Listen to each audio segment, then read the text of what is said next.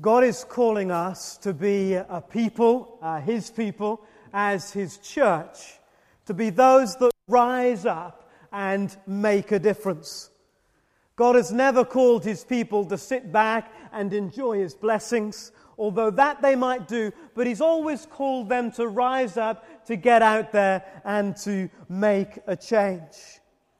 But I don't know about you in your own personal experience, but I know certainly in my personal experience of myself and in the knowledge that I have as a pastor day by day and week by week, so often we find that in our lives there are things that are holding us back from getting out there and making the difference we know, we believe God wants us to achieve.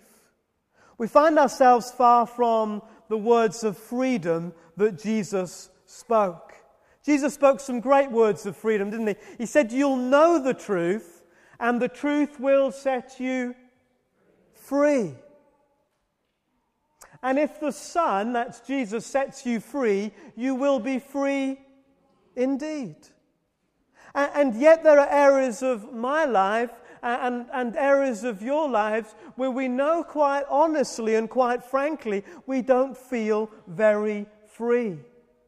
And we'd never dream of sending injured soldiers out to fight. And yet sometimes we expect of our Christian lives to get out there and push back the kingdom of darkness, when actually in our lives we feel chained and injured and oppressed and all kinds of stuff, and we just don't feel we've got the freedom to live in the fullness of what God has for us. This series is about Christians that say, I don't feel like I've got all the freedom I need to be the person God wants me to be. This series is about people who are prepared to say, I think there are still things in my life that if God could only deal with them and sort them out, wow, then I'd be so much better equipped to be the person that God is calling me to be. Our church text says that God turns my darkness, it's not about you, it's about me, my darkness into light. And so as we come to the end of the year, this will take us up until Advent, we're looking at the darkness that God might turn into light, not for its own sake, not that we might feel even more blessed by God's presence, although we will, but that we might be His people to get out there and make a difference. So when we get to the new year, we'll change gear. We'll have a new church centre that'll be opening and so on, and we'll be changing gear again in terms of what God's asking us to do. But this is about who we are. What's God calling me to be? Who should I be as a Christian? And so this first week, we ask ourselves the question, where did I come from? You ready? This is the question that every mother dreads of their young child. Mummy, where did I come from? How do you answer that question?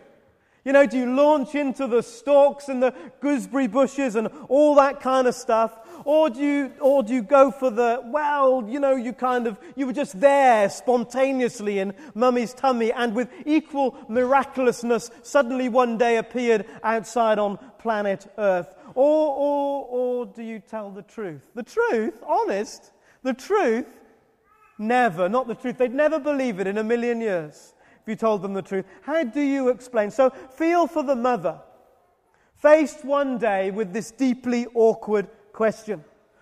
Probably at tea time, just when she's dishing out the tea, and the family is in that kind of end-of-the-day, highly frazzled state. A few of you know what I'm talking about. That hour of the day when most mothers, if they're going to leave home, will leave. And this little child, this little boy wanders in and pops the question, Mummy, where did I come from? This is it. Don't ignore it. Don't brush it aside. This is the moment. Just be honest and straightforward. Every child needs a bit of honesty and straightforwardness from time to time. Taking a deep breath, she begins to explain as simply and as straightforwardly as possible. No innuendo, no weird euphemisms, just the plain, straight truth. Ooh, that's interesting. The boy listens with eyes getting wider and wider and wider and wider. The mother feels increasingly awkward.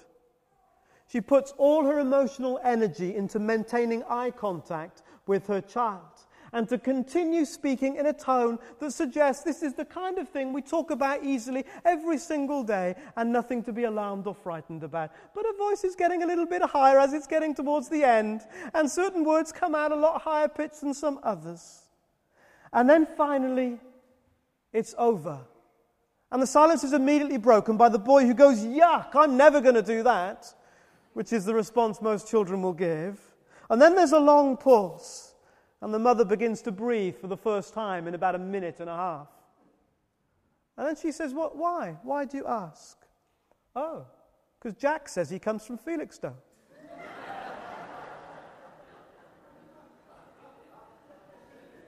You see, how we answer depends on what we mean by the question.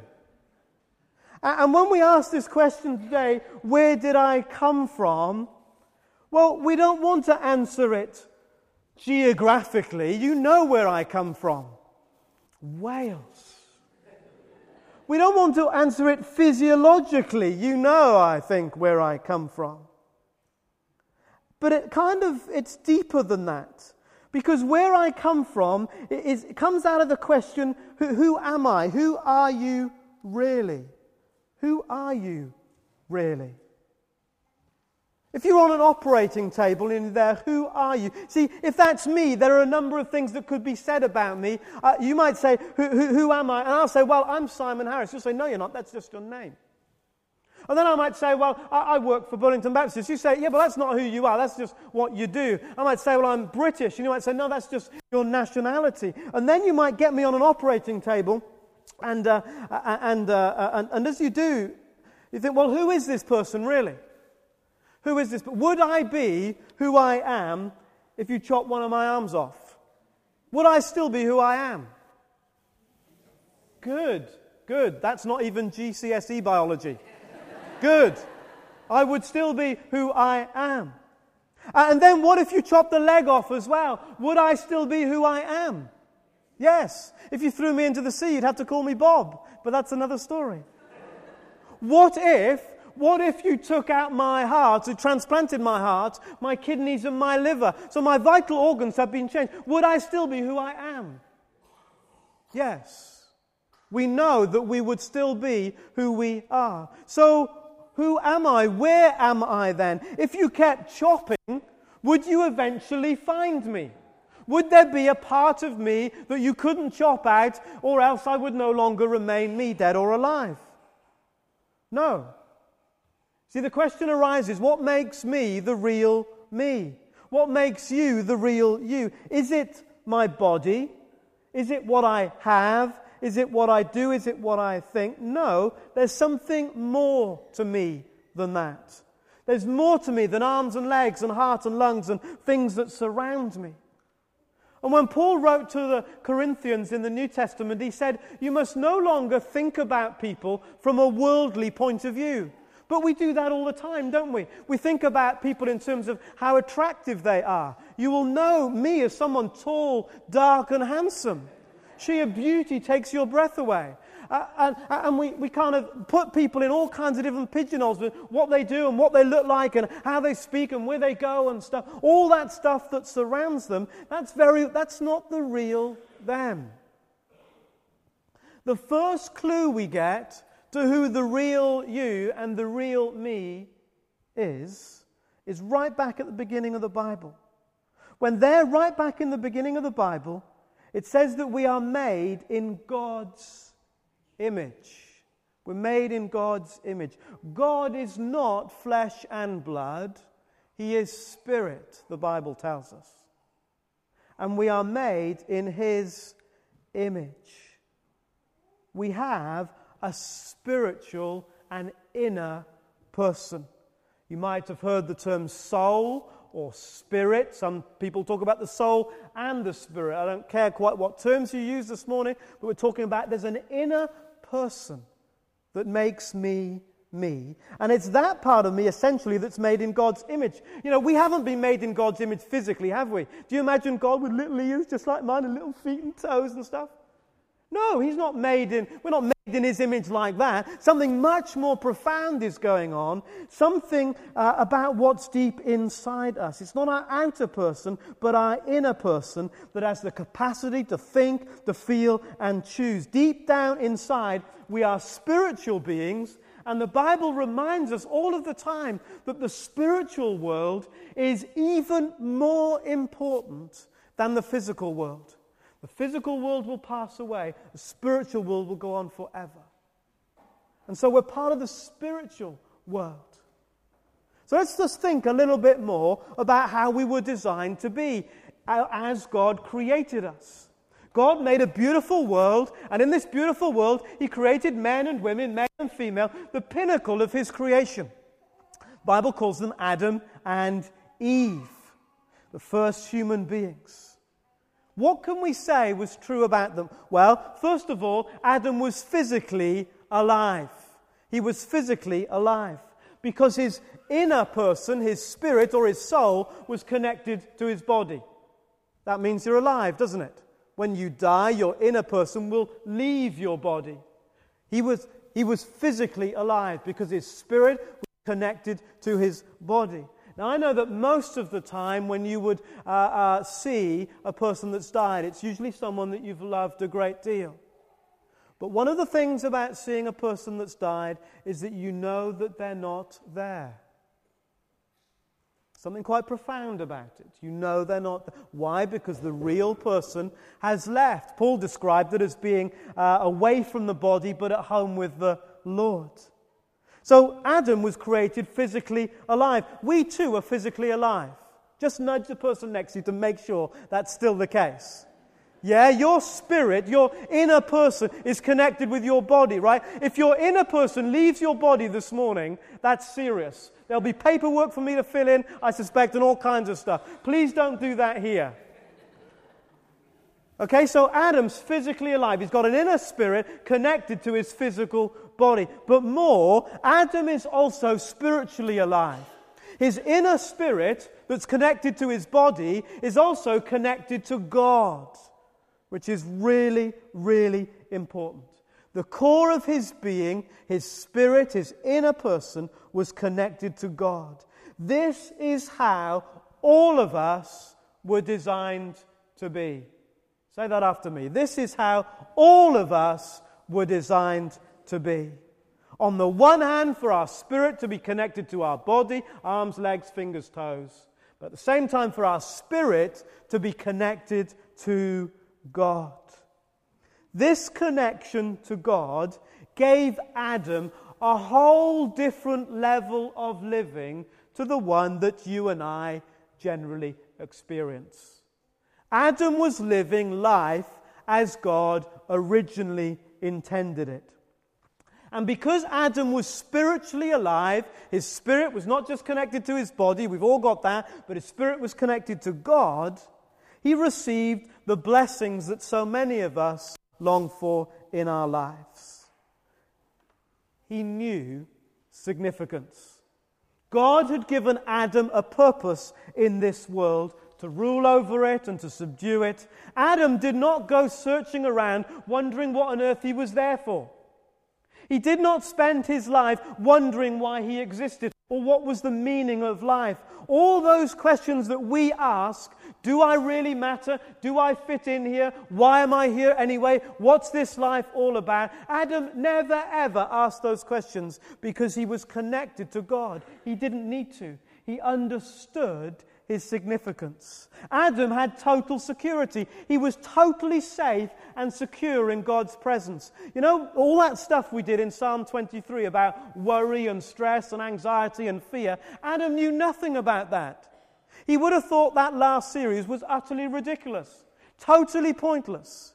No need for it whatsoever. He was totally secure in God's presence. And thirdly, he knew the complete acceptance of God. Do I belong? Do I belong? Does somebody love me? Am I accepted? Am I as good as everybody else? Adam didn't have any of those questions. Never occurred to him. He knew he was totally loved and totally accepted by God. And then Adam made Eve, and that's all he could get for a rib. The proper one would have cost an arm and a leg, and he wasn't prepared to give that. So Adam got Eve.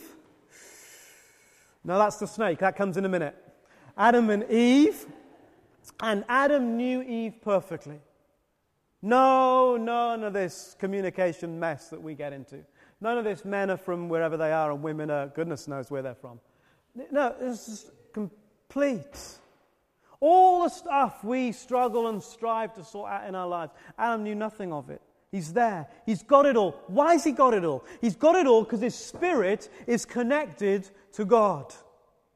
His spirit was connected to his body, physically alive. Spirit connected to God, spiritually alive. It's that second bit that human beings all over the world do not naturally have. And these things that Adam has got, significance, security, acceptance, and all that, are not generally our experience because it all went terribly wrong. And because it all went terribly wrong, because Adam and Eve went and did their own thing and chose not to go God's way, the Bible says that they died. But what kind of death was it? When Adam and Eve sinned, did they die physically? No, they didn't. They lived for another 900 years. Who would like to be the Secretary of State for pensions with people living for 900 years? But they lived they did not physically die. They went on eventually to die physically, but the Bible says they died. What did they die? They died spiritually.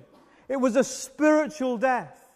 Their spirits remained connected to their bodies. They remained physically alive, but their spirits were no longer connected to God. They became separated from God, and they died spiritually. And consequently, everybody else who's come into the world since Adam and Eve have been spiritually dead. Sure, we've been physically alive, but spiritually dead. We were born physically alive, but spiritually dead. And the effects of this we see all around us. Every bit of discord, discontent, disharmony, whatever you want to think about, every bit of that is because we are born no longer connected to God, as was the original plan. And because of that, all kinds of things have happened. We've lost our knowledge of God for a start. You see, Adam had great wisdom in his garden, in his world that he'd been given. But as soon as he becomes independent of God, he loses all sense of perspective. He becomes totally disorientated because God comes walking in the garden and Adam goes, "Flip, I'm naked, I'm going to hide." Now, there's two things that were stupid about that. The first thing was suddenly then realizing that he was naked. And the second thing that was daft is to think that he could hide from God. He suddenly became completely disorientated about which way up the world would go. Of course you can't hide from God. He knew God was everywhere. God had created all things. Now he thinks he can hide from him. He's lost his knowledge of God. Paul describes Adam's descendants that they became darkened in that understanding. When it came to spiritual things, they could no longer think straight. And we live in a world like that. We can no longer think straight about spiritual things. We've become confused and disorientated. But more than that, there was something even deeper, something much greater. You see, Adam and Eve knew God. They didn't just know about him, they knew him. Maybe in Sunday school, your Sunday school teacher didn't know quite how to put it. And when you said, "How did Adam and Eve have children?" and your Sunday school teacher went, "Well, Adam knew Eve." It's a deep, intimate knowledge. The same word. Adam knew God. It was not about him, he knew him. And it's interesting how later Paul picks up on this, much later in the Bible. You see, Paul was a theological expert. He was going for Theologian of the Year when God struck him down. And Paul says, having met God face to face, all the stuff I knew about God was rubbish compared to actually knowing him. And so Adam and Eve lost their knowledge of God, and they no longer know him. I can't underline this enough. Maybe you've been in church all of your life, and you know everything you think there is to know about God. I'll ask you someone, do you know him? Do you know him? Not do you know it, do you know him? Not about, do you know him? Do you know him? Do you really know him? But that wasn't the only thing. They didn't just lose this knowledge of God. All these negative emotions came into the world that Adam and Eve had never experienced before. Suddenly, they felt fearful and anxious. One of the first things that Adam says, he goes, I was afraid. Adam had never been afraid in his life before. How many times have you said, or you've experienced fear? You say, I'm afraid. And often the most repeated word throughout the Bible is, do not be afraid. That one of the greatest curses on humanity is fear. Suddenly we're scared. We're scared of the future. We're scared of dying. We're scared of our relationships. We're scared of being found out. We're scared of what other people might think of us. We're scared about absolutely everything. And we manage that fear, and sometimes it takes a lot of effort. Suddenly fear had come into the world. They felt guilty and shameful. All this business about hiding themselves. Instead of feeling significant, they felt shame.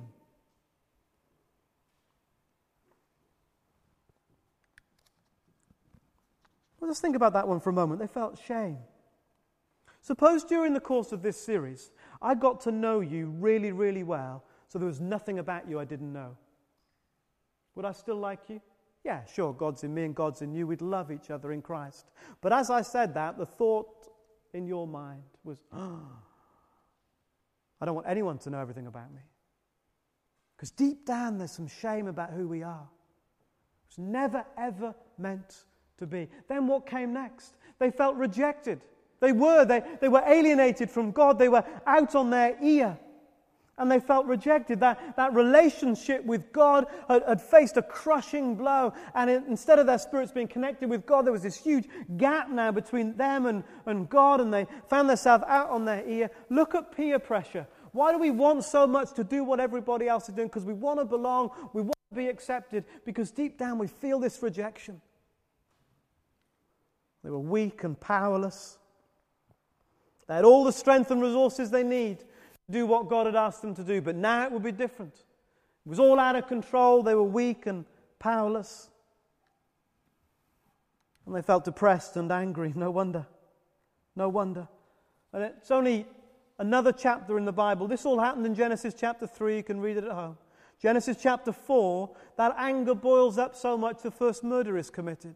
It's already totally out of control. Why? Because we were born spiritually dead, only physically alive. We've lost so much, haven't we? We've lost so much. Depression and anxiety, the common cold of mental health.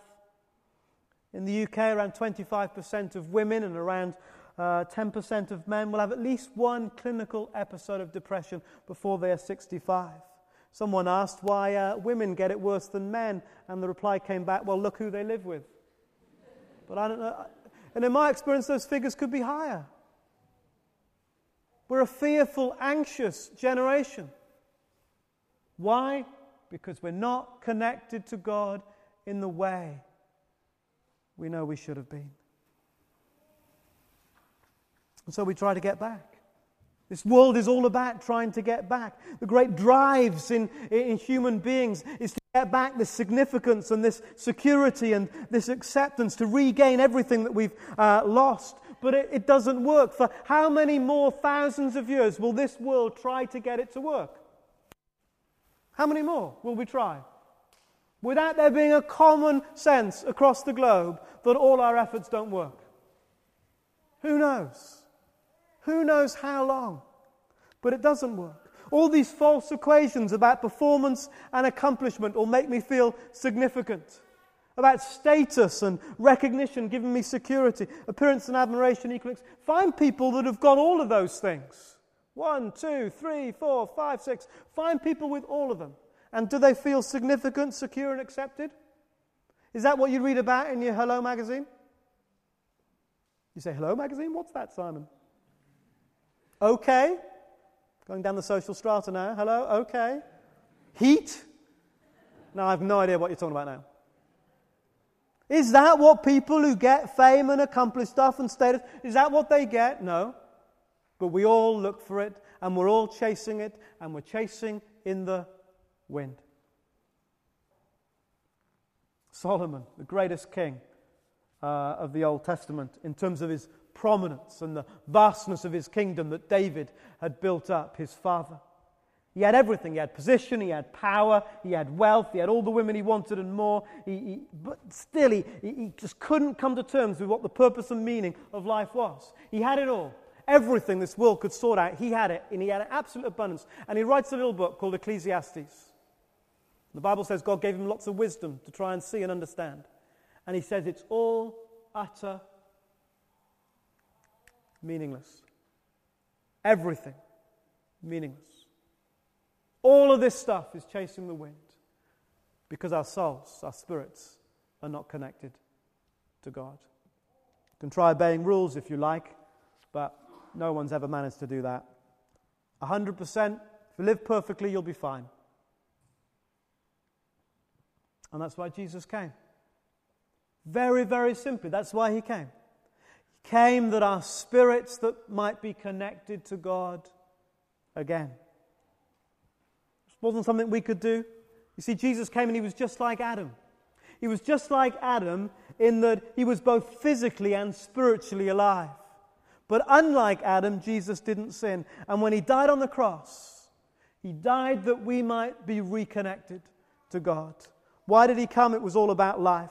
In him was life, and it was that life that was to be the light of men. I've come that they may have life and have it to the full.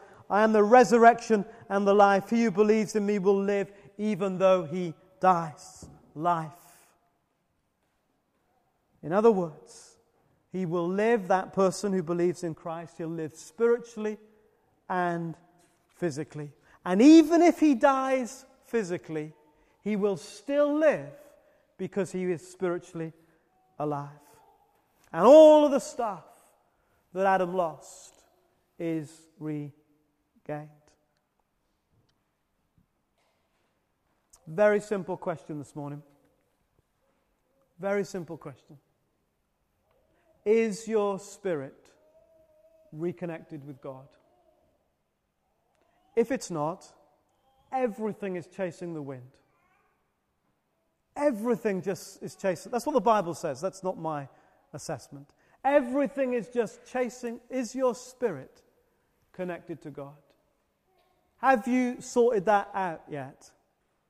I know there's always tomorrow, but there will come a day when there are no more tomorrows. And maybe that tomorrow is today for you. It's not about how good you are. It's not about how often you've come to church. It's not about whether you pray and how often and to whom. Have you reconnected your life back to God because of Jesus? The Bible says that there's nothing that God longs more than for you to reconnect with him. In fact, the Bible says that the only way of doing it is through Jesus. And then when you do reconnect, there is a whole celebration in heaven because they're so excited about what's happened to you. Have you reconnected to Jesus? We're going to pray, and I'm asking all of you right at the beginning of this service, if you've never done it, if you've never given your life back to God and say, God, it's gone tragically wrong, this world. We've been trying to live without you, and I just cannot live without you. I cannot remain spiritually dead. I've lost so much. Come back into my life. I want to be spiritually alive. Let's pray. Lord Jesus, I realize the futility of living without you. Having lost that connection with you. I realize today that I've only been physically alive, but there is so much more. I choose today from living my own way to living with you at the center of my life. And I receive the new life that you died on the cross to bring. Please, would you come into my life? Would you be with me forever? Make me now by your Spirit spiritually alive. And be with me forever. Thank you, Lord Jesus. Amen. If you've prayed that prayer for the very first time today, we'd love to hear from you. We'd love to help you, to encourage you. On the way out, just say, hey, I did it. I did it. And I'll know what you mean. For the rest of us, maybe we've done that ages ago. But maybe you feel, I am a Christian, but my endless search for significance and security and acceptance just seems to keep on going. The Bible says these things are already ours in Christ. And Kerry and I are going to lead you in a brief reflection before we move into communion. A reflection of Bible verses, Scripture. And maybe as we read some of these Bible verses, you'll be thinking to yourself, I just can't believe that's true about me. That doesn't feel true about my life and my experience. Well, we have a choice. We can believe what we feel, or we can choose to believe what God is saying is true. And that's going to be a challenge that's going to come time and time again over these weeks. Do we believe what we feel? Do we believe what our circumstances are saying? Or are we choosing to believe what God says in His Word?